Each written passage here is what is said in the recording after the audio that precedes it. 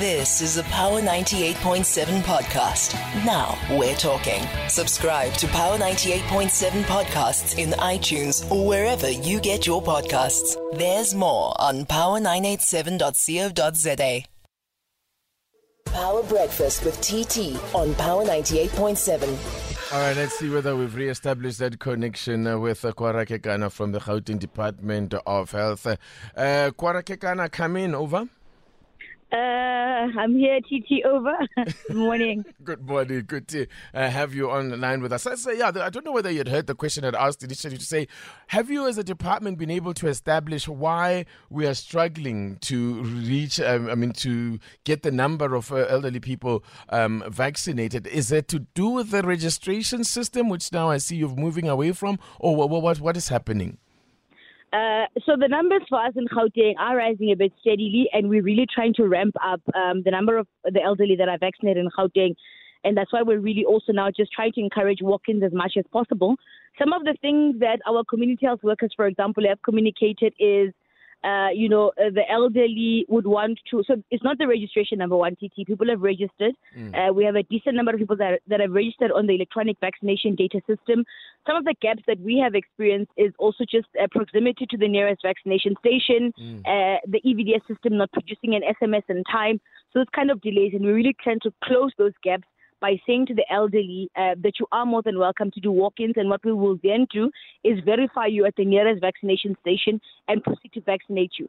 And in the instance where we have people that are struggling to register for whatever reason, this is also what we've been doing since the start of the vaccination program in May for the elderly.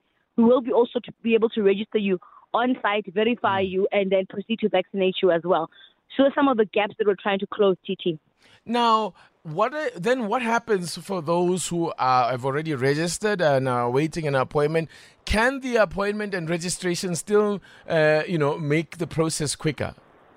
So one of the things, sorry to interrupt you, one of the things that we are encouraging is that if you've registered on the EVDS system and are awaiting an SMS, if you've not received an SMS as yet, you're more than welcome, and we're encouraging that. You're more than welcome to come through and get vaccinated. So proceed to your nearest vaccination station, and then if you registered, of course, present your identification book, and we'll proceed to verify you and then vaccinate you. So if you don't have an SMS, you are more than welcome to come through to the vaccination site. So what I'm getting at is that, is there still an advantage to registering on the system? In other words, where if I want to avoid the queues at the vaccination site, is there still any benefit to registering on site, or are we just abandoning the registrations altogether?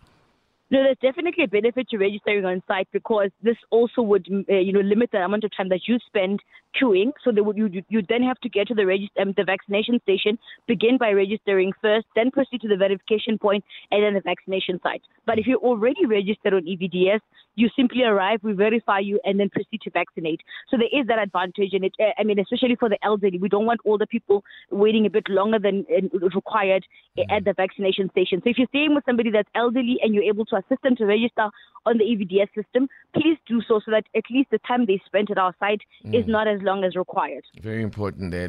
Kwara Kekana, please take a listen to this question from Tekelo on the line from Chikanoshi Village. Go ahead, Tekelo. TT, good morning. I'm a bit worried, TT, that not so long time ago, I don't think it's even 2 weeks back, we were told that there will be walk-ins for over 80s, but it cannot be 15% capacity of that side. All of a sudden, in less than 2 weeks, TT, they are now allowing the 60-year-olds to walk in. Where is the planning in this? What changes so quick that people changes things so drastically? We had two callers that were not so convinced about this thing. When I'm listening to this also now, I am not convinced that there is planning. What changes? All right, Tekela, thanks so much for that. Let's get a clarification. Kwara, do you want to respond to that? Sure. I think the main thing for us, TT, is the delay in terms of the people receiving the SMS. We've seen the number of people registered on the VDS system quite high, vis-a-vis those that are coming into our sites to getting vaccinated. And when our team is doing the work on the ground in communities, when we try to get to the sense what the gaps are, one of the main things that people have not received, SMSs. And some of the calls that we've been getting as well is that what should I do? I've been waiting and I've not received an SMS. What do I do? And I think the most important thing as well, we want to register as many of the elderly as possible so that we can get to the next phase of the vaccination program. So that when that starts, we've dealt with this cohort of people. And remember, the elderly are quite vulnerable because of age and possibly other comorbidities as well, TT. And just to be clear, does this now, the walk-ins, will that also include at private sites? Or is it just only the government sites or the public sites? Yeah. So at this stage, because we're able to manage the public sector sites, this is now for the public sector sites in Gauteng, about 80 odd of them. Give or take, that people are able to do the walk-ins. This does not apply to the private sector. All right, thanks so much. Kwarake Kana speaks on behalf of the Gauteng Department of Health. So just to be clear there, that you can and should still register on the system because then you can avoid waiting in queues when you get to the site. You've been listening to a Power 98.7 podcast. For more podcasts, visit power987.co.za or subscribe wherever you get your podcasts.